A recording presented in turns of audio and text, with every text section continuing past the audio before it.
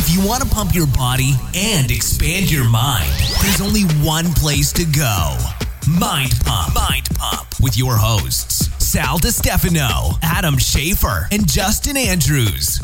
We had our good friend Ben Greenfield. Oh, you're about to hear a good little episode here. Visit us here in San Jose. He actually spent the night at my house, and we made sweet, sweet love. Yeah, no, I believe you. You guys really bonded. You were the. What did he say? He's the little spoon. No, he's a big spoon. Yeah. Were you little spoon in it? Spoon. So Ben. No, Ben is one of our. I mean, great guy. Like we saw him because he was racing in the Spartan race when he was up here, and we went to see him up there. Then we hung out with him. We had a great dinner with him.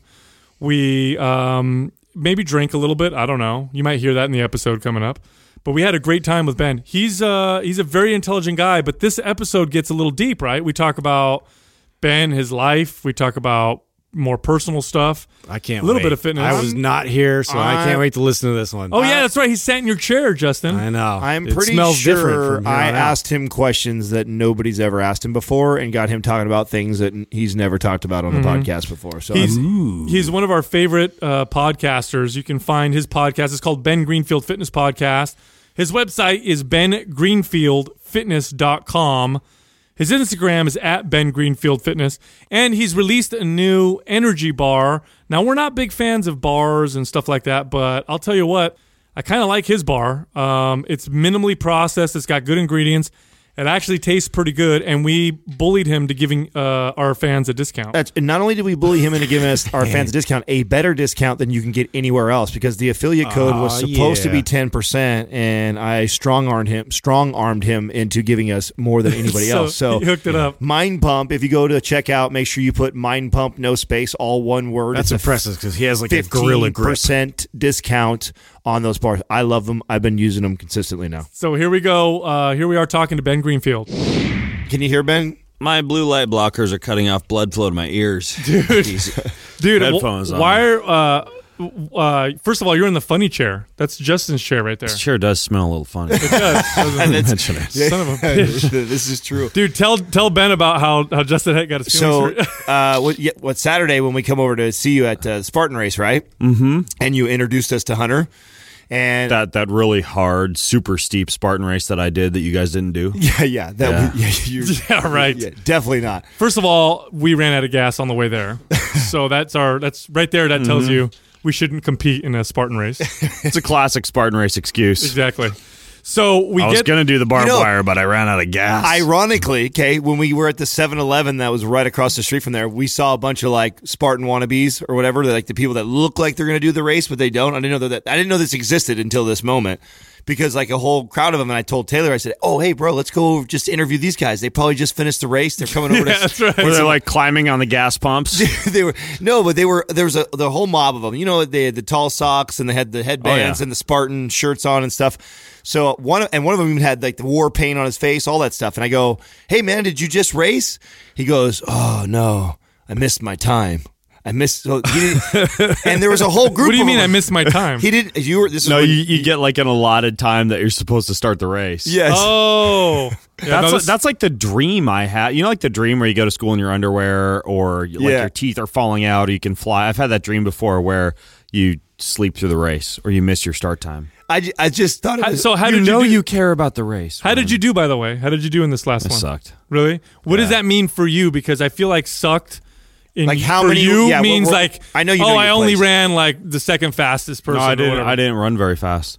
That happened to me in the race before that too. We were talking about this beforehand. Oh, yeah, so you were telling me about your SI joint pain. I did a whole new protocol this winter of lifting and gymnastics and sitting on airplanes. I think it's possibly that last one because in the Seattle race I had just flown in from. I was back east, and then for this race, I just flew in from Bulgaria. I'm not sandbagging, but I think that sitting for like 24 hours before the race affects your Is it biomechanics. always the same side? And I warm up. Yeah, it's always the right side. It's always the right SI joint. Yeah. I think sitting for that long. There's a recruitment pattern issue. That's 100% what it's pointing to. But the hard thing about athletes like yourself, because you're so highly trained, you're so handsome, but that has nothing to do with what I'm about to say. You're also very fit.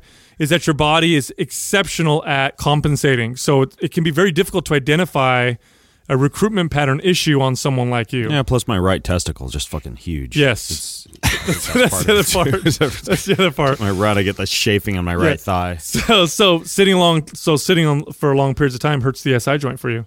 Apparently, that's the only variable that was the same. Like if I look at both my last races, like they weren't that great. So no, I wasn't happy with it. I hope Brink can see you tomorrow. Ben, how competitive do you feel? What I did like was how you guys showed up and you all leapt over the fence to the race, but Sal did not. I'm glad he called you out. Tiny little fence, and they're standing there talking. They're like, "Why don't you guys come over here into the race?" And I was like, "Okay," and he just like kind of steps over the fence, and then. Who was I think Justin leaps over the and then Sal walks the 100 yards like around the bathroom. You're at a Spartan race. It's okay to jump the fence. The funny thing is the entrance is right over there. I don't understand why I need to jump over the fence when I can just go into the entrance. Let me tell you how much. I feel like I made the smart decision. Let me tell you how much I know my boy. I saw for a moment there, he thought about it. Like he looked at the fence, he saw me hop over, then he saw Justin, and he thought, what if my pants catch? What if I don't make it? Crossed his mind just for a split second. There was a split second here, surrounded by obstacle course racers. I don't want to be the guy. Exactly. Can you imagine how embarrassing that would be? And there's a bit of it that's smart in his own way right there because he saw that. He's like, if all the places I'm not going to make a fit, we're out. That guy. Yeah, we're out. Just a hand. Yeah, there's a whole bunch of obstacle race people that are hopping over doing crazy shit. Sal is not going to fail at that. It's like, Splinter. I'd rather be made. I know him. I'd rather be made fun of for walking around the fence than actually attempting it. It's this one time, dude, that I stepped over the fucking chains at McDonald's and I pulled the whole line down with me. But then everybody came down with me. So we go to watch the game. I spilled nuggets everywhere. We go to watch the game tonight at the bar. Oh, yeah. And I give Sal a hard time, and I kind of jump over the fence to like get into the bar. And so like 10 minutes later, I turn around, Sal's getting there, ready to jump over, and the security guards come over. They're like, "Sir, please step down immediately. Step down." So they knew that you have a fence problem. They did, and they did. They saw Ben do it, and they're like, "Let that guy do it. He can obviously do it." And then they saw me attempt, and like, "Sir." So, yeah, you're gonna hurt yourself because they saw a lawsuit. Come over here. They saw a lawsuit. There's a ramp. There's a ramp over here on the side that you can use. You taller than 48 inches. Okay, please go around. Listen, I'm extremely agile. I'll show you guys one day. Now, Ben, you said you played sports growing up, right? Mm-hmm. What sports did you play? Tennis was my main sport. Okay. Yeah, tennis and chess and violin. You threw chess in there. There's competitive violin. Mm-hmm. Yeah. There's competitive. No, I don't think so. No, like your right hand gets really sore. Yeah, I know. Yeah, like the right. Did you really play the violin? I did for 13 years. Wow, you don't have what do they call that on your neck? No, a hickey. No, that where they get the violin players will get like leathery like skin, right? You got to kind of hold it against your shoulder. And there's like little it's I forget the name of it. Yeah, it's kind of like there's a term for it. If you actually watch a violin concert, or you go Google violin concert and like do a close up of, there's like a big pad on the side of the violin. Yes, that's supposed to go up against your shoulder. Yes, but my family was not wealthy, so the way that we did it was I had a rubber band and a piece of foam that we'd get from like Joann's Fabrics, and we just kind of rubber band that to the violin. So that probably saved my ass, saved my neck. I think the violin's one of my favorite instruments. I played the trumpet. Oh, yeah, I played the trumpet for 3 years. I could see that. Yeah. Something about my lips. What were you gonna say? I have a challenge for us today. Uh-oh. Yeah, I want to see, because this is totally not formal, right? We were violin off? No, not a violin off. I want to challenge ourselves to, on this fitness podcast, to not talk about fitness. This is a fitness podcast? Yeah, as much as we possibly can. So we're not allowed to talk about fitness. That's it. Yeah, I want to stay away from that today, because here's a perfect opportunity after we just hung out. We had some drinks, had a good night, and then stopped by the studio. Let's be honest, I just drank like half a bottle of sake, and I'm high. Right. What are you talking about, Ben? Anyways, continue, Adam. That was just edamame. So I'm gonna like, and this would be good because I haven't even asked a question like this from Sal. So I want to go back to high school. Oh no! For both of you, and I want a memory. Oh, this ought to be fun. And we're gonna do. You know, I was homeschooled K through 12. That's okay. This is fair enough right here, right? So I at that age, K through high school, somewhere between freshman senior year in high school, I want a moment that you remember that was tragic to you, and then a moment to you that was like probably one of your happiest or exciting moments in that time frame. So first one, tragic. So, and I want both of you, because this is what I'm going to ask Sal. I can't even. That comes to mind. This is going to be a really sad podcast. No, it doesn't have to be. Well, what do you mean tragic? I mean, like the time I took Mom's pills and tried to commit suicide. The time my dog got hit by a car. Let me rephrase it then. It doesn't have to be. How about just something that? The time my brother attacked me with a sickle, or the time he sprayed himself in the face with bear mace. Okay, let me back it up. Tragic was not a good word. That was not a good word for that. How about something that you know that has formed you into the man you are today because of what happened to you? And it doesn't have to be necessarily tragic. It's just something that has some transformative moments. Okay. What formed me into the man that I am today? Literally, like the worst injury of my life happened when I was in high school. Oh, what happened? I had a dirt bike course. My brothers and I were big into dirt biking, and I was on our home dirt bike course in school, because we were homeschooled, right? So we'd get out of school at like 10 a.m. and just go up barefoot and play in the dirt and roam the hills the rest of the day. And that's why homeschoolers are so smart, by the way. This is actually true, by the way. Nothing to do with the pace of the classroom or independent education or anything. It's the fact that we get out of school early and go play. Ourselves. Yeah. And long story short, because it really did turn me into the man that I am today, I hit a rock. My front wheel hit a rock at about 45 miles an hour. I flew over the handlebars, and I was all by myself. When I flew over the handlebars at that speed, the only thing that slowed me down was my crotch hitting the handlebars. So I got what they call a testicular contusion, meaning that my balls within a day were swollen to like the size of grapefruits. And I remember being really pissed because I couldn't play basketball, because I was like waddling like a cowboy for weeks, and like they took me to the doctor, and they didn't know if I was going to be able to have babies until I actually had babies. And so it actually was a pretty like for a boy, right? Like to basically have your junk just get they got mangled. Crushed that hard. So were you on the ground just forever? I was on the ground by myself for 4 hours crying. on the field. Yeah. So did it scare you away from dirt? And one of like the guys who was like gardening up in the hills found me. Wow. Yeah. Did it scare you away from riding again, or did you not? Yeah. Really? I didn't go near a dirt bike for like 2 years. Really? How old were you when this My balls happened? would quiver with fear. I was 14. They're tingling right now. I was 14. 14 years old. Wow, that's a horrible age to get hit in the nuts. I had to go into the guy. That's when they're really primed too. Oh yeah, I remember like the urologist. He was like, he shines like the flashlight on your balls to look at the damage. You could like see all the. You ever do that before, Adam? No. Where you shine the light and it goes through the other side? It is kind of cool. Even if you're not injured, it's kind of fun. You shine your light, you take the flashlight, you put it up your ball, and you shine through, and you can actually see do that. Like go in the dark sometime and just like shine a flashlight at your balls. It's kind of cool. You can like see through them because they're kind of transparent. Did you hear that, hon? Yeah. We'll try that. He's like, we've been doing that this whole time. I don't know it was a medical. We'll try that later. That's a medical thing. Wow. You know what I think is cool? I was just telling Jessica, we were talking about this, how you used to bodybuild. She's like, no, you didn't. And I'm like, yeah, you did. You see the whole thing. Yeah, you. Yeah, it's pretty. I did. Going from there to this whole, like, to where you are now, that's such a drastic switch or change, right? Going from bodybuilding to, like, you went to triathlons? Yeah. What made that switch so quick? I just like to try all sorts of new things. Really? Yeah, that's probably why I'll be like golfing in 2 years instead of doing obstacle course racing. What are you into now? Or paddleboarding yoga. What's really getting you excited now? Oh wow, he was handsome. Honestly. Yeah, there he is in there. Oh wow. Look at this picture. How old are you right there? How'd you find that? How old are you right there? Did you just Google? I'm 22.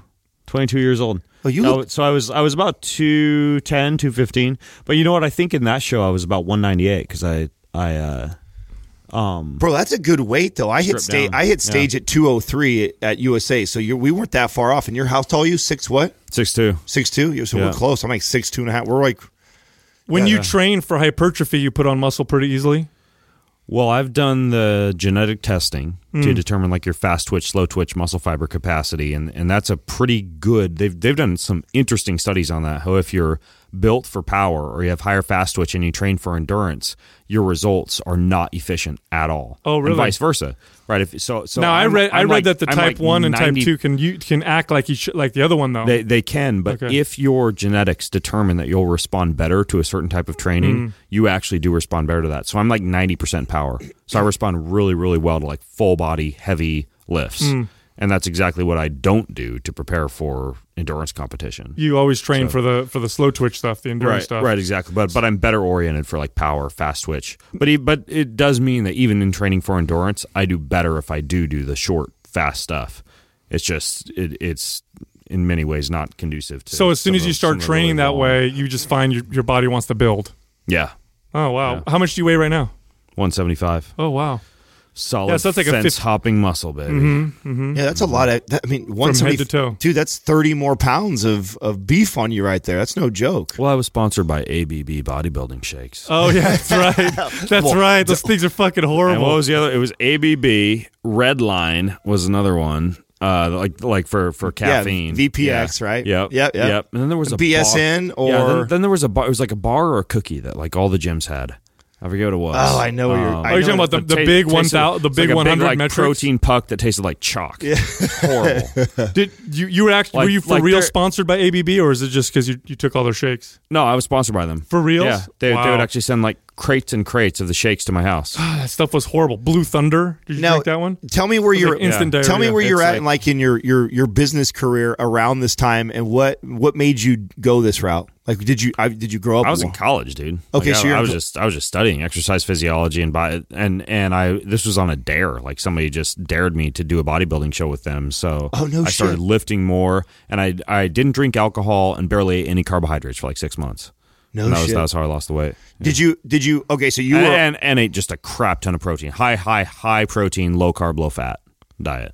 You must have felt great. Like tuna fish out of the cans with relish. You must have felt amazing. Like a slab of meat on the couch. Yeah, right, exactly. Total sex symbol who couldn't get a boner. Yeah, testosterone goes plummeting with something like that. Dude, it's horrible. Yeah. The only other sport that could do that to you was the sport I did after that, Ironman triathlon. Yeah. So there are a few years there. I feel like your balls take a lot of punishment. You smash them. This is true. Then you killed them with bodybuilding. And don't forget he shoves flashlights up there. Well, that's why he does that now, though, with the red light. That was the tragic part, though. What was the other part of the question? Oh, what was something great that happened? Oh, yeah. It was fun. Wait, do you have to say the tragic part first? I can't even think of anything. It doesn't have to be tragic. That we fucking back to or erase that. It just has to be something transformative. I think that was perfect. It was great growing up as a rich, spoiled kid who never got hurt, Sal, huh?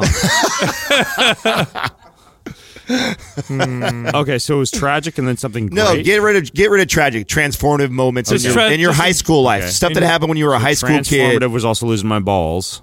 Or almost losing my balls. You can't. Okay, you guys are thinking backwards. Let me help you out here. Okay. Look at yourself as men today. The habits that you have, your fears, your insecurities, the things you love, you're passionate about, and ask yourself, what are some of the things when I was in high school that helped form that trait inside of me? Is that better? Is that better? I got you guys? I got something. Okay, thank you. So when I was, I must have been maybe 13 years old. And my grandfather from Sicily came to visit. And I think it was either the first or second time he'd been here. It was pretty cool to see him see like big overpasses on freeways and stuff. And it's not that, Sicily's backwards or anything like that. He just never went anywhere. He stayed in a small town. He was very poor. Did he talk like Geppetto? He didn't speak English at all, actually. I appreciate that. But anyway, so my dad worked, kind of construction work, right? And so my grandfather, in the summer when he came to visit, my dad had to go to work still. So my grandfather came along. And my dad would take me as well to work with him. And my job was to do all the hard grunt labor. So like mix the cement, carry the buckets in, wash everything or whatever. So my grandfather, who at this point is in his, I don't know, maybe late 60s, is mixing cement with me. And I'm watching this guy... he's killing me. And I'm 14 years old. I work out. I'm fit. I'm healthy. And we're mixing cement back and forth. And there's a water bottle, next to us. But I won't stop to get the water because this old man isn't getting any water. And the whole time we're doing this guy is whistling the entire time, like whistling happy songs and having a great time. And I am absolutely dying. And when we went home that night, I just realized that, people can work really hard, and we have a tremendous capacity for work, and it kind of changed my perspective of things. I had so much respect for him, but then I also had a lot of respect for just the fact that you can do quite a bit more than you think. Because again, here's this old man that's just killing me in this hard labor. So that definitely molded me. How weak you are. I have mixed the cement like this all day long. See, I'm not even tired. Exactly. Do you remember how old you were? I was probably like 14. So early freshman year of high school. Yeah, I was young. Yeah, so while I was laying in a field with your balls swollen. my balls Me and my swollen, grandfather were bonding writhing over in cement. pain, you and your grandfather were building an amazing thing out of cement. Exactly. Ben, what was your first job? Make me feel like shit, dude. My first job would have been working in my dad's coffee shops because my dad decided he was like a serial entrepreneur. So when I was a kid, he started off as a firefighter. Everything makes sense when you hear his stories. Everything makes sense. And then he started off his own ambulance transport service until the local government put him out of business because like they don't want like a competing ambulance business competing with the city's ambulance service. So then he started weird. like a pager and communication service because he had all this communicate, like all these pagers and stuff left over from the ambulance business. And so all of us kids, we all look like drug dealers. We go over with pager, but it was always just our mom, like pick up eggs on the way home from tennis practice or whatever. But we all had pagers. And then after the pager business, he started a bagel franchise. And then after the bagel franchise, he started he built like an enormous like coffee roastery at our house, which I don't know was legal or not, like in terms of like zoning, because the whole neighborhood would be full of illegal coffee. But we lived a little bit outside of the city, so it was probably okay. But we would get these big like burlap bags from Guatemala and Costa Rica and Tanzania delivered to the house like every week, and he would just go out there and roast coffee. And then he started opening coffee shops, and I got a job as a barista. So when I was 13, 14 years old, I was doing like 10 shots of espresso a day. No, you weren't. Yeah, totally. Really? Totally. Everything makes sense. Like I've drank coffee forever. Everything makes sense. Yeah. Were his businesses successful, or was he successful enough to take care of the family? But did anything ever really take off? No, nothing really ever took off. Eventually, he moved to Vashon Island and became a monk, and then he quit doing that. Now he sells structured water filters to like farm and agriculture facilities. Do those work? He says the cows get bigger. Really? When they drink the structured water. Interesting. So That's super interesting. yeah. He also puts Snickers and Skittles in the structured water. So it's amazing. Those cows just flourish. He's all like magic. Yeah. They drink the chocolate water. Crazy. When you're in homeschool, what is it like for you, like as far as like hanging out with other kids? Now, we grew up in, I know, an era where going outside and playing with the neighbor's kid was probably more normal than it is today. I feel like kids don't do that very often. But was there other events that you like met up with other homeschoolers, and like did your family take you to certain things, or did you go to camps every summer to engage? Like, there's a whole community. There's a whole world community of van driving homeschoolers in calico dresses, barefoot, having lots of children in the kitchen.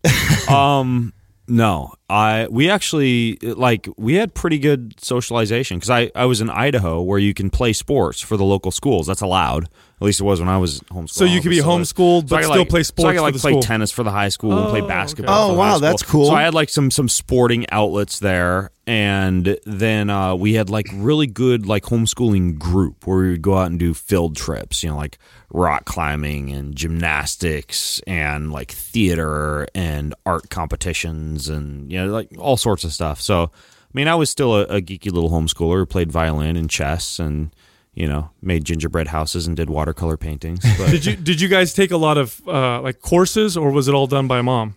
So it was mostly curriculum because you like when you're homeschooled, you can buy any type of curriculum. Right. Like I homeschooled my kids for a few years before I decided I was traveling so much, and my wife isn't really a teacher, that it wasn't fair to them to use that model. But what my parents did was they had all these curriculums that they'd buy, and then they'd basically just give them to us. And for me, that worked really well because I've always just loved to read and be an independent learner. You're probably the perfect kid to homeschool. I was. You're just like here. My siblings kind of got screwed because they like a lot of them like they didn't really want to read the books or do the work. They needed like more hands on like tutoring and teaching. But yeah, a lot of it was really hands off. It was just like read this, learn it, and take the test. And I wound up getting fantastic SAT scores and I was just gonna say in order to get into college, then you have to take certain tests. You got to take the tests. I forget what they are. So obviously, if you did your kids some years, and probably would have if you weren't traveling so much, you're a huge fan of it for sure. You can tell the way you talk about it.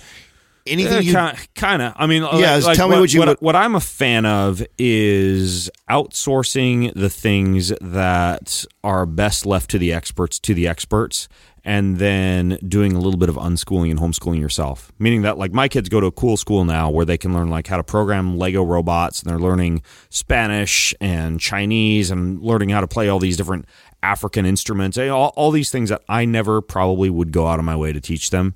Plus, they're learning how to play well with others, how to be a good team player, how to cooperate with others. Things I actually was really pretty shitty at when I got out of homeschooling. Like I had to learn all that stuff late in life. When did you recognize I was like that? an independent, all I wanted to do was lead. As soon as I got to college, and when you get stuck, like you're in a team of 5 people to complete some task, right? And you realize like, unless you're leading every single part of it, you're unhappy and you don't trust anybody to do any of the work except yourself, and you want to micromanage everything. And I still have to deal with that. And part of it might be personality, but then I think part of it is I just didn't really grow up cooperating with a team of peers around me. So I think it's good for a child to be put in that situation. I think it's good to have tutors or have a private school or have some type of a school setting, right? And there's some people that are even doing like freaking like forest school. But then you have those things that you want to teach your kids when they get home from school. Like your job is to homeschool them, unschool them. I work with my kids on wilderness survival and foraging and shooting the bow and entrepreneurship and cooking and all the things that they're not learning at school. And they always have the option on whether or not they actually want to be homeschooled or go to school. And I would love, like, once they get up to 5th or 6th grade, for them to just branch off and start doing their own thing. Oh, dude! But that's up to them. Right, I'm gonna tell you right now. When we came to your house and we had the first time we met, one of the things that everybody, as soon as we all walked out, like everybody was like, "Oh my God, he's like super dad," like his kids, and you could tell by your kids' mannerisms, the way they look at you, the way they respond to you, the relationship that you've built with them, and then you can just see how intelligent they are too. I mean, it was pretty cool. I put the fear of God in them and hang them in the cages for a little while before company comes over. It's not like that whatsoever. Yeah. It's in fact it's exactly what you're saying is all that time. It's crazy to think daily beatings. Somebody like you, as much as you're flying and doing things, and and I know you handle a lot of your business all by yourself. So I feel like to still make time as a father to do those things, that's a big fucking deal. There's not a lot of men that are as successful as you are that still are managing their home life that well. Also, it was something that we all noticed right away. I think if you enjoy it, you enjoy doing those things with your kids, then they just happen. But all I remember is you said I had ugly hands. Yeah. Big, they're big hands. Big. I think that's the future of education. I think that's the future anyway. Is where you're going to just have facilitators, people who are going to facilitate the learning through different means. Kind of like what he was talking about, like people. I think they get and I don't homeschool. Maybe, dude, but maybe the future of education is VR and AI, right? Like. There's that possibility too, which I actually don't really like the idea of, but you learn just about everything through a virtual headset and through artificial intelligence that gates progress along the way. And I like I know this sounds alarmist, but just like having electrical pollution and Bluetooth and Wi-Fi next to your head all day long as you learn and interacting with the computer. Like for your entire education, I would rather my kids be in as far as the dangers of the devices themselves are concerned. I think we'll figure that out. I think we'll definitely figure that part out. Now, the real question is the destination the goal, or is the journey a big part of it? And what I mean by that is, someone can just give you answers to things, and you'll learn something from that because you'll learn the answer. But then you learn a lot also from finding the answers, the journey that goes along. It's almost like when people talk about reaching enlightenment, and you've got monks talking about meditating for decades, and then you've got other people saying, "Well, I just take psychedelics and I can see the same thing," and then they do brain imaging and they're like, "Oh, it is the same thing." Neurofeedback, right? And I think that some parts of it are, and I think a lot of parts of them aren't. I mean, there's a lot that comes from the process of learning, the trials and tribulations, the dedication, the learning how to mold your life because you have this particular goal or whatever. So as far as learning is concerned, we can create shortcuts and we'll know things, but I don't know if that's necessarily the same thing. You know what I'm saying? Because there's a lot that I've learned in the pursuit of trying to learn or figure out the answer to something. going to a library. I mean, I can't tell you how many times I've researched a subject, but I've read so many other things because of the kind of the web of knowledge that it leads you down. Yeah. And I think that we'll see what happens. I think really if you're going to go that experiential learn. I mean, and even the idea that back when I wanted to learn something, I'd go to the library and go to that section of the library where all the books about that particular topic were, and I would have to leaf through the books and look through books that happened to be beside that book and just delve very deeply into the topic versus being able to just like laser target something on Google. Yeah, Google or TED Talks or Wikipedia now is so now, granted, you can go down a rabbit hole on the internet just like you can go down a rabbit hole in a library. But just that process of having to hunt down the answer in a library. Here's the deal. Like if I'm reading on the internet, like I'm in my room and I can click and I've got all this information, and that's fantastic. There's nothing wrong with that. But the process of going to the library, the preparation that goes into this is the mental one. Like I'm driving there, I'm going to this place with all this knowledge. I'm here to learn. I'm in this space. It's the reason why churches exist. It's the reason why people go to places of worship and meditation. It's not, you can do that anywhere, but when you have that dedicated space, there's something that comes with that, the journey to get there. And I think that you have to value both. Like I said, I don't want to demonize technology because I think it's fantastic, but I also think the journey is extremely important. You mean sitting in a dark basement watching porn is different than going to a coffee shop to talk to a pretty girl? Definitely, very, very good. But they're both valuable. They both got value. They've both got value to them. So, but yeah, I think it's like this. Like they look at statistics with people who go to college versus people who don't, and they say if you go to college, you earn this much more money. Mm-hmm. And they say it's because they went to college, but they don't factor out the part that people who tend to go to college also tend to be a little more serious about what they're doing. So part of the reason why they may be more successful is they're willing to go through the journey, not necessarily the degree itself. Because I know lots of entrepreneurs who are very, very successful who didn't go to college but pursued that also on their own. They just didn't have that structured thing or whatever. Right. So that's kind of a little bit of the comparison I'm trying to make. So, but I mean, moving ahead, I think we're going to learn quite a bit from the homeschool, and it's a movement right now that's growing very rapidly. It is. Actually homeschooling. Unschooling is another one where it's a huge movement. Like it used to be very fringe, schooling. But now it's very, very big. And there's certain things that come from it that we can learn from. Like one of the things that I learned, which didn't even dawn on me until I had some clients who homeschool their kid, and they kind of educated me, was how one of the things we do in schools is we put kids in the same classrooms that are all the same age. Mm-hmm. So like if you're 6 and you're in the same grade, if you're 7, you're in the same grade, and so on. And that's actually not optimal for learning. It actually encourages bullying. It doesn't chronological snobbery. Yeah, they like really wanting to only interact with your peers, having difficulty. For me, like I actually for a very long time got along quite well with adults. Yes, like people who are a lot older, and I didn't actually do that well with my peers as well as I did with people who were a lot older. Because you were always around adults. Well, around adults a lot more than if I would have been in public school. That's right. So one thing we can learn from homeschooling there is to put classrooms and have kids of different ages.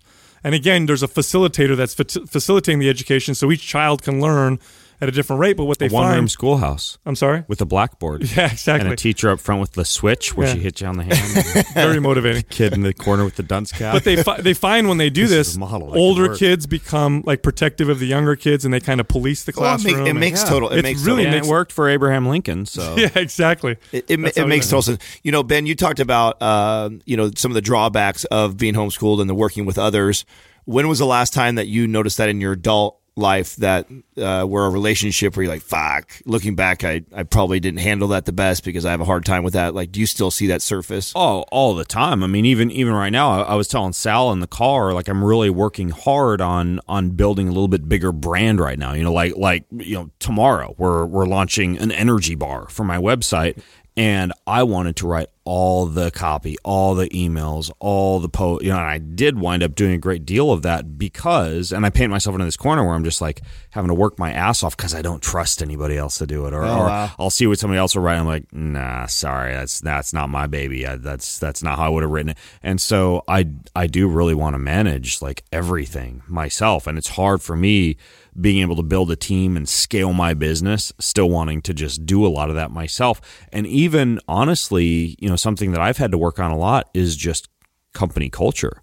Right. Like I'm so happy just doing things by myself.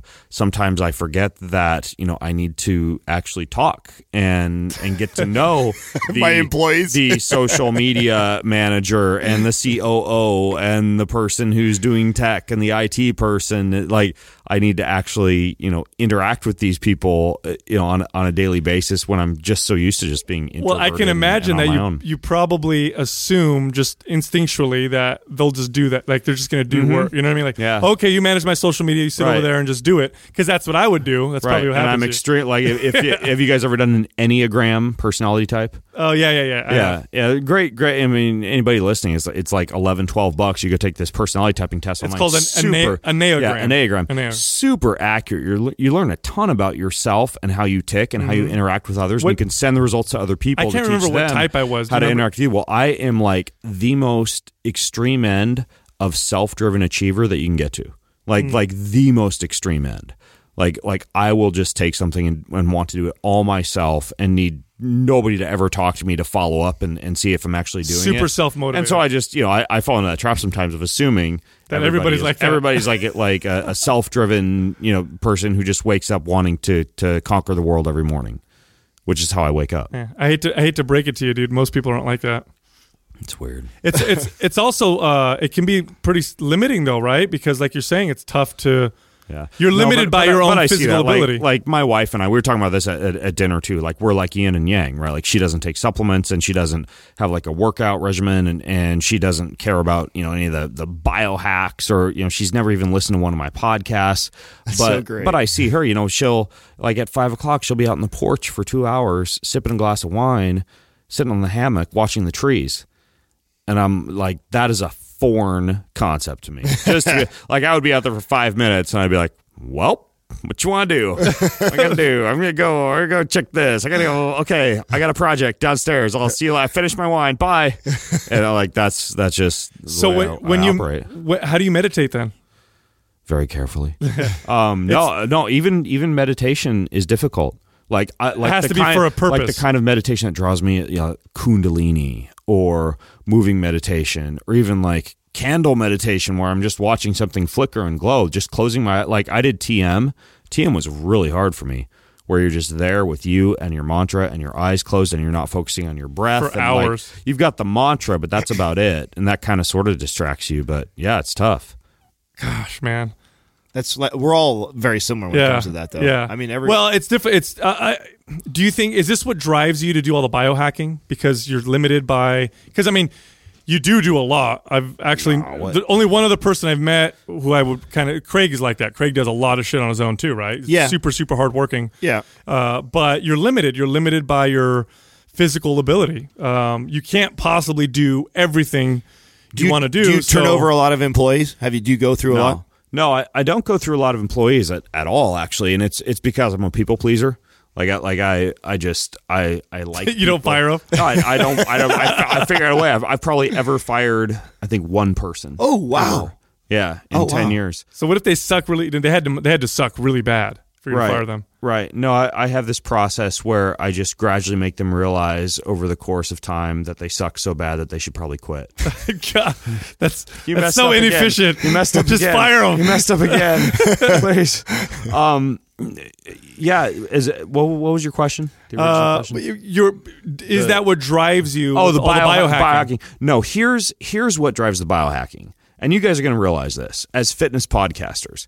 You talk about this. Oh, we already know what you're going to say. Justin and I just talked about this because eventually you're like, you run out of shit. Eventually you're like, I talked about barbells 3 years ago, and I talked about how to do a kettlebell swing, and I talked about the values of a complete amino acid profile. And then you get to the point where, well, gosh, what else is there to cover in fitness? And then you're like, maybe I'll talk about your circadian rhythm. Yeah. And then you're like, oh, I talked about the circadian rhythm. And by the way, there are special glasses that you can wear and they're called blue light blocking glasses. And then you're like, oh, I just went down that rabbit hole. And you've got that biohack. And then somebody's like, oh, I heard your podcast on blue light blocking glasses, and I have this brand new 10,000 lux special light producing earbud I want to send you to check out. And they send that to you, and you're like, wow, this is cool. This worked. Maybe I'll mention this on my podcast. So you do that, and then there's some other person's like, oh, hey, I have some new form of coffee that I've infused with whatever. I want to send this to you to try because I see now that you talk about some interesting things, and then you get that, and you're talking all of a sudden about like smart drugs and nutrients. Next thing you know, you got lights in your ears. You got weird glasses. Next thing you know, you're doing coffee enemas in Thailand. So. Yeah, this is exactly what Justin and I talked about the other day. We're like, you know what? I bet you Ben was not like that when he first started. I bet he was talked about a lot of the same things we do. But at one point, you keep reaching. If you watch the evolution of the stuff that we were talking about just 2 years ago, and now it's you see. But you also evolve as a host. You know, that's and part I of it did a Q&A. Like I've done Q&A for 10 years. You structure your podcast based on the questions that people are asking, and the way that we always do it is I will tell the person who now goes in and picks the like questions that we'll answer on the show and stuff like that. I tell them, try not to choose questions that cover things that we've already talked about on previous shows. Instead, just tell that person, hey, go listen to podcast X, Y, or Z. Tell us about the best telomere workout and the questions just get more and more fringe every year. But it's kind of cool because it keeps me educating myself too. When I get a question I don't know the answer to, and I have to figure out what the answer is, I mean, you actually you get a very targeted education that's precise to what your audience wants to know about. Have you ever shared this with your audience? What you're sharing right now? Because I think that's really cool. Yeah. Because I think probably not enough because you get called up. People are like, oh, I listened to your podcast 8 years ago, and you were talking about muscle fiber types, but I tuned in today and you were discussing dick shocking. I'm no longer going to listen to your show. It's gotten really weird. And you know, so yeah, I mean, it's something that I think more people should realize is like, you know, with podcasting, every time you record one, it's out there forever. And there's this thing called Google, and you could Google like, you know, my name or your guys' name and whatever topic that you want to know about and see if someone's actually covered it before. How many total episodes have you recorded? Because you've been on air for like, what, 9 years? Oh, over 1,000 easily. You've been on for 9 years, easily. Right? If you've been 10 years. 10 years. Yeah. Which is that's like ancient in podcast world. You're probably one of the first ones. Mm-hmm. How did people access it back then? Just website? No, the covered wagon. Okay. And one of those little styrofoam cups with the wire coming out the side of it. No, it was like I had to like write the RSS feed and submit that to iTunes, and it was a pain. It'd break all the time, and it was not a smooth process. What were you doing for work at that time? I was a personal trainer. Okay, so you're a personal in a gym privately. What were you doing? Oh, well, I owned all my own gyms for 7 years. That's all I did out of college was I ran gyms and personal training studios. And the way that I ran them was I bought the nicest equipment. So I had indirect calorimetry equipment, high-speed video cameras, platelet-rich plasma machines. Like I was the complete geek of fitness, and I partnered up with local physicians. They would send me their patients because they knew that I was the guy to send people to when they wanted good treatment that nobody else was able to get. And they wanted results that these people weren't getting from other personal trainers, and I did that. Like that was my shtick. Right? How the hell did you afford that out of college? I bought it. I understood the value of investing, and when I came out of college, I didn't have a lot of debt because I worked 5 jobs in college, so I had a lot of money saved up. And you know, I remember I paid Med Graphics $14,000 when I first started a gym just to buy the indirect calorimetry equipment. What? And then I set up all the high-speed video cameras. So I had all this stuff. But what I did was I partnered with docs. Dude, you got to stop right there. You got to tell me what's going through your head at that age to have the foresight to even invest in something like that. Were you 18, 19 years old, 20 years old? I wanted to be the best of the best. At that moment. So you never went out. You never went out. You never went out and partied or any of that stuff in college. You just. Oh yeah, I totally did. But all through college, I was a personal trainer. I had a lot of jobs. I was very, very driven. You know, because I was also homeschooled, so I didn't know what was normal, right? So I did party, but I also studied my ass off, took a ton of credits, worked a lot, and held down a job as a personal trainer all through college as well. So when I graduated college and started working at a gym and then eventually branched off after about a year and started all my own gyms and studios, I had a different mindset. I had money. I wanted to invest it in what I was doing.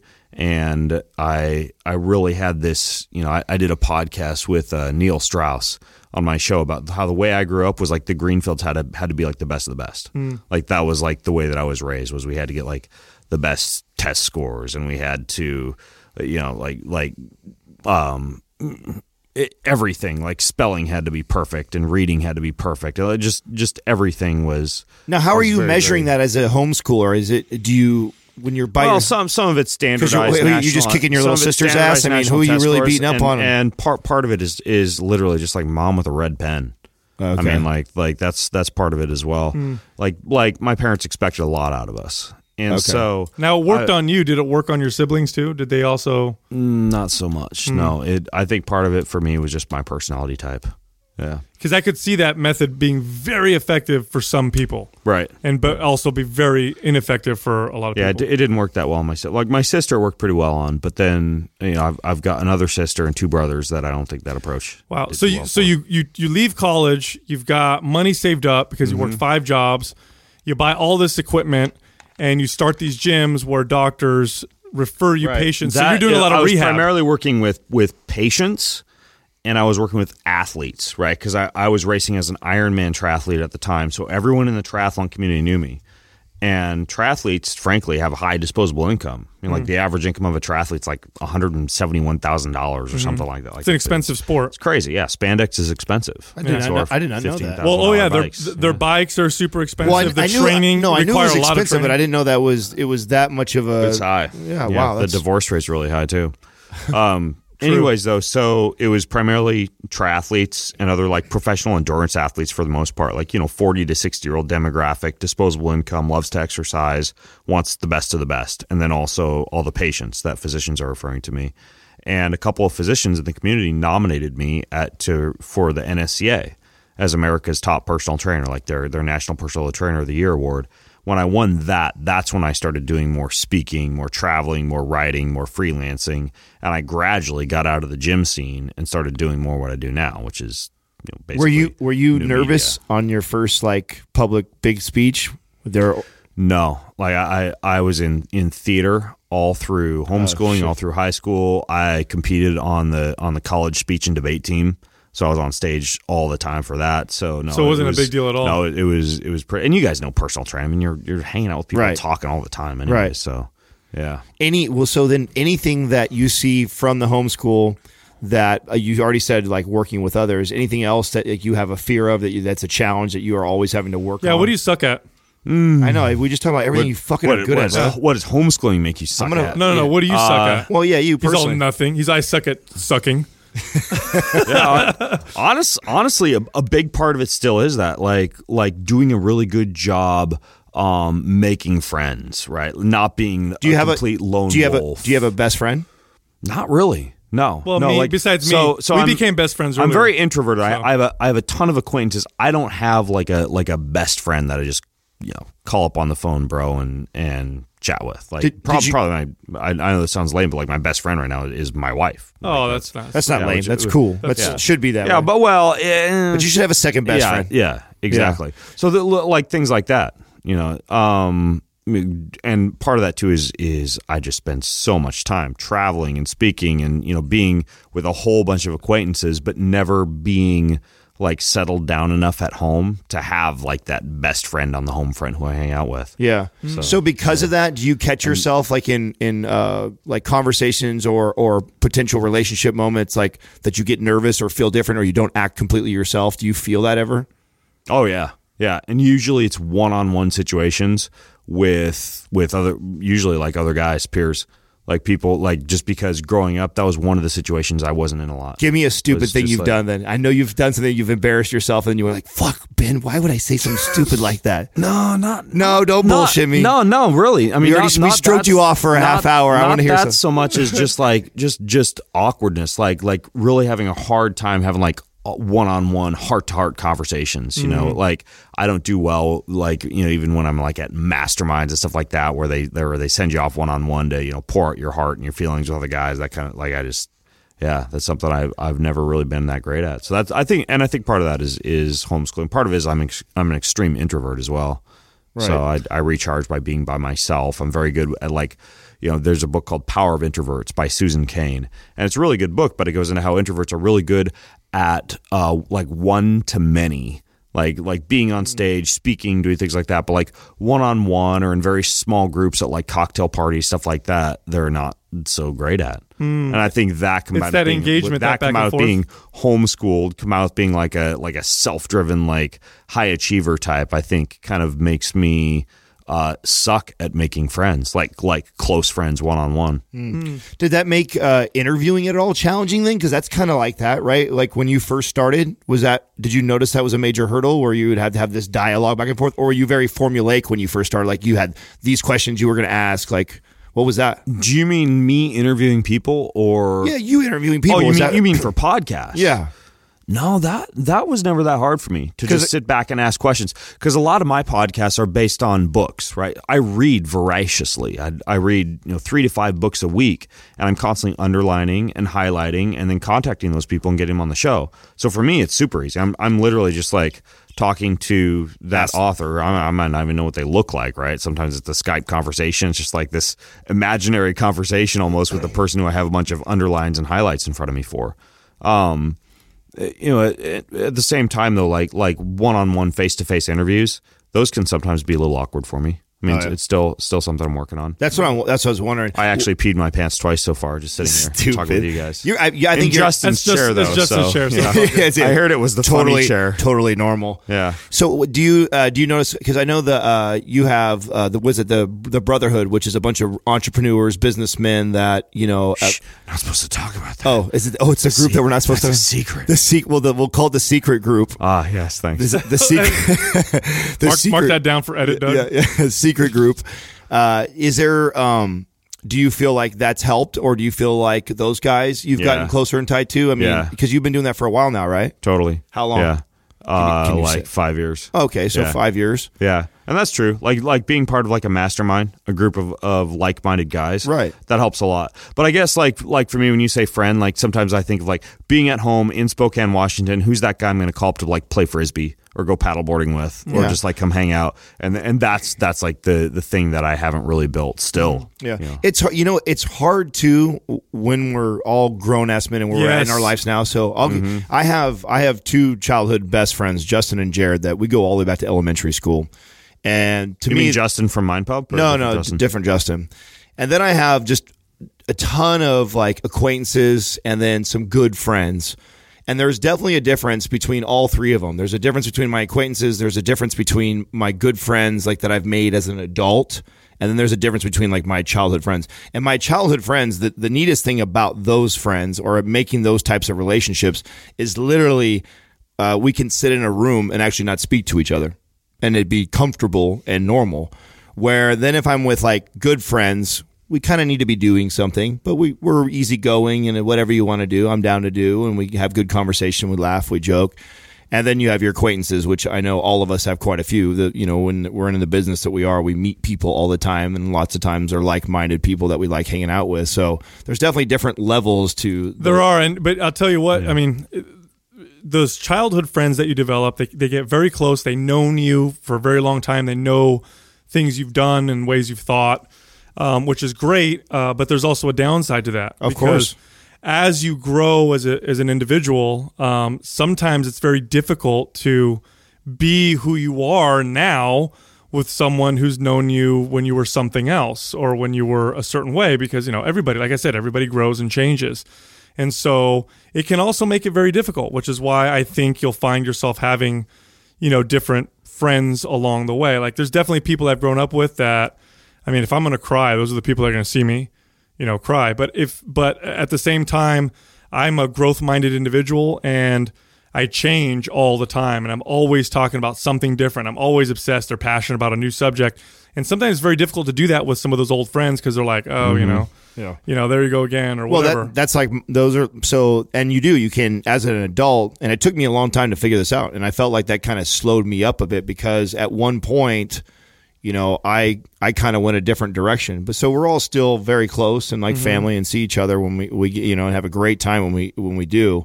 But there are different, types of friends and levels, and they're all important, I think, healthy. But it is tough as a grown man at our age to, meet another man and become best friends. It's like most of them have married, kids, wife. They're not even making enough time for their wives and kids, and they got work, 60, 70 hours a week, and it's like, yeah. I don't know what the statistic was that I read, but it was something along the lines of, even in an era of Facebook and social media and extreme connectiveness, loneliness is one of the major leading causes of depression, even in our hyper-connected era. And it's possibly, because of that. Like, we all live very fast-moving lives. We're all extremely connected virtually. But how often are we just like, I don't know. Yeah. I wonder. Well, it's because sitting on a fishing boat, next to some guy, and I don't know. Is that how friends work? Well, we sit on fishing boats. I don't know. He's new at this. He's new at this. You want to go fish on my fishing boat? Yeah, let's go throw a frisbee. Yeah. So my theory on that is we're hyper connected. We can share ideas and information better than ever, but the way you really form bonds has to do with sharing emotion and experience. And you'll find this with like men who go to war with other men, for example. The bond that they create with each other is, it's like nothing else. Or if you've been on a sports team and you guys, played very hard and you've won hard battles together and you lost together, that'll form incredible bonds. Or just traumatic experiences or amazing experiences. Those are the things that create those bonds. And because we're so fast paced and, we don't necessarily sit there and experience things as much, that could be probably what I would say with that's causing it. But I think we should probably all go to prison or join sports teams more. Let's all kill someone together.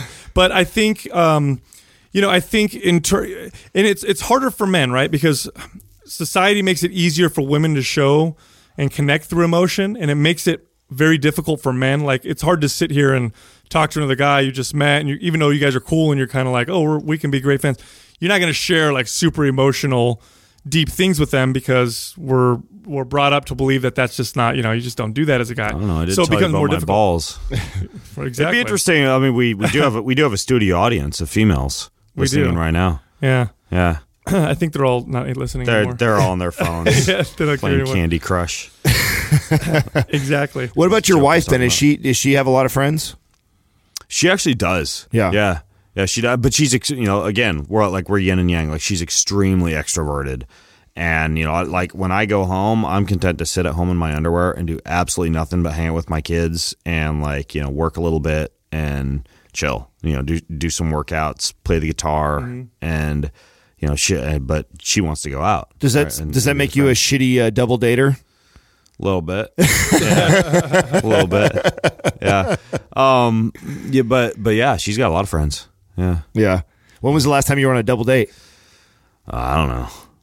I honestly don't even know. Oh, dude, you are shitty. Yeah, bring her out next time, man. We'll all go out together. Yeah. I'll have to bring her down. Yeah, for sure. Absolutely. Do you find because I think you're a phenomenal father. I've seen you actually we were on a triple date the other night. Did you? We were at a health event in Carmel. Like, sometimes I'll fly her into different events. There you go. So it was a triple date. It was me, other podcasters, Chris Kelly and his wife. They were in the Nourish, Balance, Thrive podcast, and then Dave Asprey and his wife. So it was a triple date. Oh, no shit. Very, very, very geeky table. I didn't know you hung out with Dave before. I knew you knew him. I didn't know you guys actually hung out like that. Is that the first time, or you hung out with him before? No, we get around at a lot of the same events. So. Oh, no shit. Yeah. Yeah, he had like the biggest booth I have the blue light. PaleoFX. I have blue light blocking glass jealousy, though. His Why? are always cooler than mine. Is he wearing them all the time? No, they're just cooler. They're always more cutting You're not edge. supposed to wear them during the day, by the way. Ben taught me that. Mm-hmm. Yeah, I remember when we brought it up at PaleoFX. That's pretty funny. People walking around like ski goggle sized blue light blocking glasses at the middle of the day. Noon. Yeah. And granted, the lights were bright.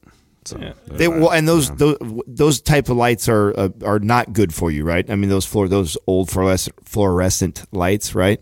That's the word on. Actually, they do cause a lot of glare. They flicker, and our eyes, it's like I mentioned at dinner, like the human body has not evolved to a certain extent to deal with a lot of modern assailants, such as like modern lighting, for example. So yeah. Ben, what are you finding like super cool right now? Like, what are you learning about at this moment? What am I learning about? That's an interesting question.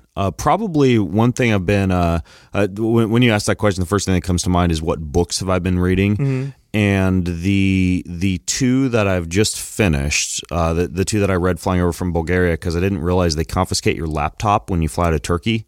There's like 12 countries you can't fly into the U.S. and have your laptop on the plane because apparently you can hide a bomb inside a laptop. Mm-hmm. So they take the laptop. So usually I'll write on a plane.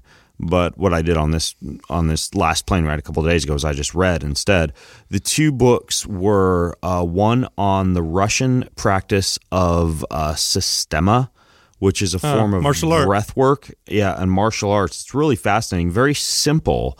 But just a series of like sit-ups, levers, push-ups, and squats while doing certain breathing patterns, such as in through the nose. Like for 2 push-ups, for the first push-up, you just go in through your nose, hold for a count, out through the mouth, and then the next push-up, you do that again, like on one breath, and then you proceed up to being able to do 7 on one breath, and then back down the ladder from 7 down to 1. Then you repeat with like a specific version of a squat, like a wall-facing squat, and then a lever. And then there's a bunch of like tumbling movements. It's really interesting. I want to actually find a gym up in Spokane that does Systema. Now, what do you find interesting about it? Just because is it different, or is it because it's combining breath with activity? I like breath work and body weight training. I love the idea. So like the Wim Hof fire breathing, where you'll breathe up, you'll retain a bunch of CO2, or you'll blow off a bunch of CO2, and then you'll do like a set of 30 push-ups with your breath held. Like and honestly, my infatuation with it is I just love the way that the body feels. I like some of the evidence that you get in terms of blood flow. But how does it feel? In that case, explain like how it feels. Inside. You get a rush. You get like this nitric oxide rush. It's like a head rush. So walk me through that real quick, because I want to try that. So what do you do? It's like the Wim Hof style breathing would be, for example, you would breathe really fast, sharp, deep inhales, and then short, shallow exhales through the nose for like 60 seconds. So it'd be like... Okay. Breathing from the belly. In yoga, it'd be called like fire breathing or yogi breathing. Then at the very end, you exhale all your air. And when you've done that, you've blown off a lot of CO2. And then you breathe everything in, you hold for a deep breath, and then you just crank out as many bodyweight exercises as you can. Or you get into a cold shower, or, jump into cold water because you get this nitric oxide release as you blow off all that CO2. So it's just hyperoxygenating you? Is that what it's doing? Yep, exactly. Very interesting. Yeah. And it's also dangerous. I mean, CO2, for example. It's also dangerous. Yeah, CO2 is like your body's signal to breathe, right? And some people will do this, and then they'll go like do hypoxic underwater swimming and get shallow water blackout because they don't have carbon dioxide, the body's signal to breathe, in high enough amounts to remind them to breathe when they're underwater. And they die. But you can hold your breath longer, right? Like a lot of free divers will do this as a breath hold tactic, but you also increase your chances of dying. So it's risky to do in certain scenarios. So you don't do the push-ups underwater then? I don't do my push-ups underwater. No. So Systema breathing was one, or Systema, and that book was called Let Every Breath. And I've just been doing that, in my hotel room, and just a little bit of body weight training. Past couple of days experimenting with it. I did a little bit at the back of the airplane. And then the other one was a book about basically how the body is a battery. There's a really good book called The Body Electric by Robert Becker about the electrochemical potential, across the cell membranes and how different things can affect that. Everything from, exposure to negative ions from the water, from forest, or, exposure to household appliances, Wi-Fi, Bluetooth, stuff like that. But this book is called, it was something like Healing is Voltage, I think is the name of it. And it's like 600 pages that goes into how different frequencies affect the human body. It's really interesting. Wow. So that's pretty fascinating. You're going to interview some of these authors? Mm-hmm. Yeah. I like, that's my MO. Like, honestly, you guys know this. That's a cool part about being a podcaster. If that's the way that you want to go, like more of an educational podcast, is you read just extremely fucking cool books, and then you contact these folks and you interview them. I mean, do you turn your Wi-Fi off at home at night? I don't have Wi-Fi. You don't? Oh, that's right. It's all hardwired. Huh? Everything's hardwired. Yeah, see, it annoys people like you can't access the internet without plugging your computer in with a metal shielded, like physical Ethernet cable. Yeah, see, when we interviewed Mercola, he like scared the shit out of us talking about this. Oh yeah, that cat, like when you call him on his phone, he answers with his selfie stick to make sure the phone's far enough away from his body. Because legit, he's saying it's a cancer risk. And he actually is, like, I sound like I'm making fun of him, but he's extremely smart. Like, he talks with, like, nuclear physicists and stuff about this shit. And, like, he has, like, all sorts of different instruments that he uses to test his electronic equipment. And he wouldn't be doing this if there wasn't a biological impact of that stuff on the human body. It's just most of us are too afraid of how silly it looks to be talking on our phone using a selfie stick, whereas he doesn't give a shit just because he's... he's that because he's Mercola. He's like, I'm fucking Mercola. The number one fitness visited website for like the last 15 10 years. million visits a day on my website. Yeah, exactly. Because I'm the fucking man. He has to be one of your favorite guys to have talked to. I mean, he was such a treat. He talks to him every week. Oh yeah, we talk every week. Oh, do you really? Yeah. Oh no shit. Oh yeah. So he definitely. Him and who else were we talking about? Who I could see you really hit? Oh, and Paul Chek. Yeah, those two guys. I feel like Chek will blow your mind. Those two guys you'll really, really enjoy. Different too. The two of them. They're not anything like each other, but they're both brilliant minds. I can't help. I bet Paul Chek deadlifts more than Dr. Mercola. Yeah, I think so too. I think Paul Chek might even deadlift more than me. But Dr. Mercola's got a longer selfie stick. God, we're living like in a ticking time bomb with all this Wi-Fi and internet and stuff with kids, with cell phones up to their face. There's always the concept of hormesis. You can keep your fingers crossed. Yeah, let's hope we make it okay. Just radiate your cells into a longer life. Excellent. Yeah, it is tricky. I mean, I'm pretty careful with it. Well, my friend, it's been a pleasure again. It's always a pleasure. We always have fun with you, brother. And by the way, we are friends now. Yeah. You are one of my best friends now. Yeah. I just brought you in. You're in my Fab Five on my phone now. Can we go fishing? Yeah. We'll get in a boat. Let's go fishing. Well, he's sleeping over tonight. Next time you come over, we'll go get in a boat. I do have a frisbee in we're my having backpack. we're having a sleepover. And tomorrow morning we're going to work out together. Who's the big spoon tonight? Me, duh. I'm actually sleeping in Sal's meditation room. That's true. Meditation There's good mojo in there. Good feng shui going on. Very good mojo. It's my meditation / sex room. They were concerned I'd need a bed, but I told them I hunt. I'm pretty cool with that. Yeah, I have a meditation mat in there. And I'm like, I don't really have a bed. And he's like, I sleep on rocks. Is that like a yoga mat? No. Or has it got a little more beef it's to like it? It's like a Japanese floor bed. You ever seen them? You can roll them out. I slept on that thing for like 4 months. What are they called, Doug? Futon. It's a futon? I thought he was going to say something. Not a futon. It's a futon. Sorry, so Doug. I'm gonna go basically pass out and slobber on Sal's meditation futon all night. And we'll work out tomorrow morning. Work out. Thanks again, my friend. All right, listen, 30 days of coaching for free, Mind Pump Media. Oh, wait a second. Well, we're gonna do a podcast with B right now on a day like this. We have to plug his bars right now, dude. His bars? Yes, dude. Are your bars gonna be available? He just released his bars. They're available as of today. Right? Yeah. So tell people where they at. To tell them everything right now. Tell them their affiliate code. Tell them what's up.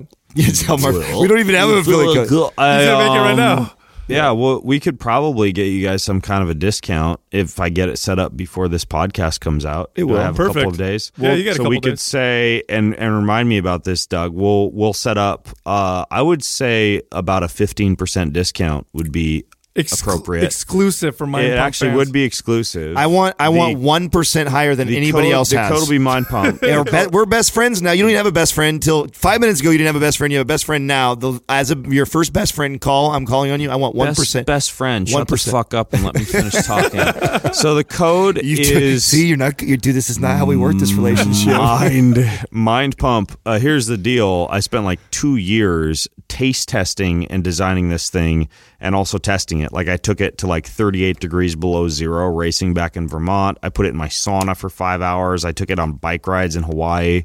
It is coconut flakes, cacao nibs, coconut oil, a little bit of organic honey, white chia seeds, Spanish almonds, sea salt, cacao butter. It's about 50 to 60% fat, 25-30% protein, about 20-ish% carbohydrates. Kind of like a lower, not like a greasy ketogenic bar, but like a low carb, very higher fat bar. Paleo-esque.